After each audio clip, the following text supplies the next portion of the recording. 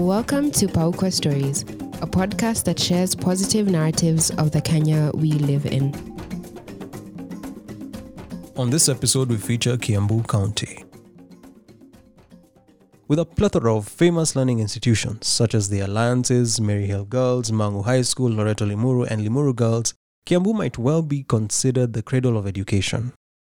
Hundreds of Kenyans from across the country come here to learn in its famous institutions before moving on to make their own mark on the world. Kiambu's cool climate allows for farming to prosper with cash crops such as tea and coffee, as well as a burgeoning dairy industry. Traveling along the winding roads of this perpetually green county, one has to watch out for the trucks heavily loaded with produce making their way to other parts of the country. From the famous butter shoe factory located in Limuru, to the thriving artist community at Banana Hill, to textile producer Bogani Industries in Ruiru, to the Bidco plant in Thika, Kiambu County supplies many of the items we enjoy in our homes today. As we credit our 22nd county on its ability to house these several industries, we must visit the county's history. One of the theories around the origin of the name Kiambu was that it came from the area's consistent rainfall. The Kikuyu people referred to the area as Kiambu, which translates to the place of drizzles, which possibly resulted in the name. Another theory suggests that the name Kiambu came to be because of the inhabitants of the area a long time ago.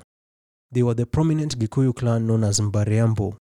Still on history, any memories of a man by the name Waiyaki Wahinga?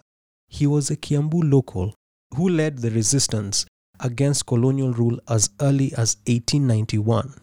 A hero to many, Chief Waiyaki is remembered through school syllabi and is immortalized in one of the capital city's earliest highways, Waiyaki Way. Decades later, another Kiambu son, literary scholar Ngugi wa Thiong'o, defended Kenya with his pen as he wrote several stories of Kenya through the eyes of a Kiambu lad.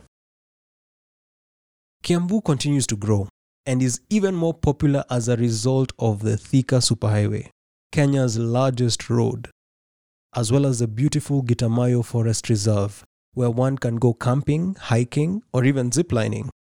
Meanwhile, the county with its growing urban population is becoming a new destination county for many.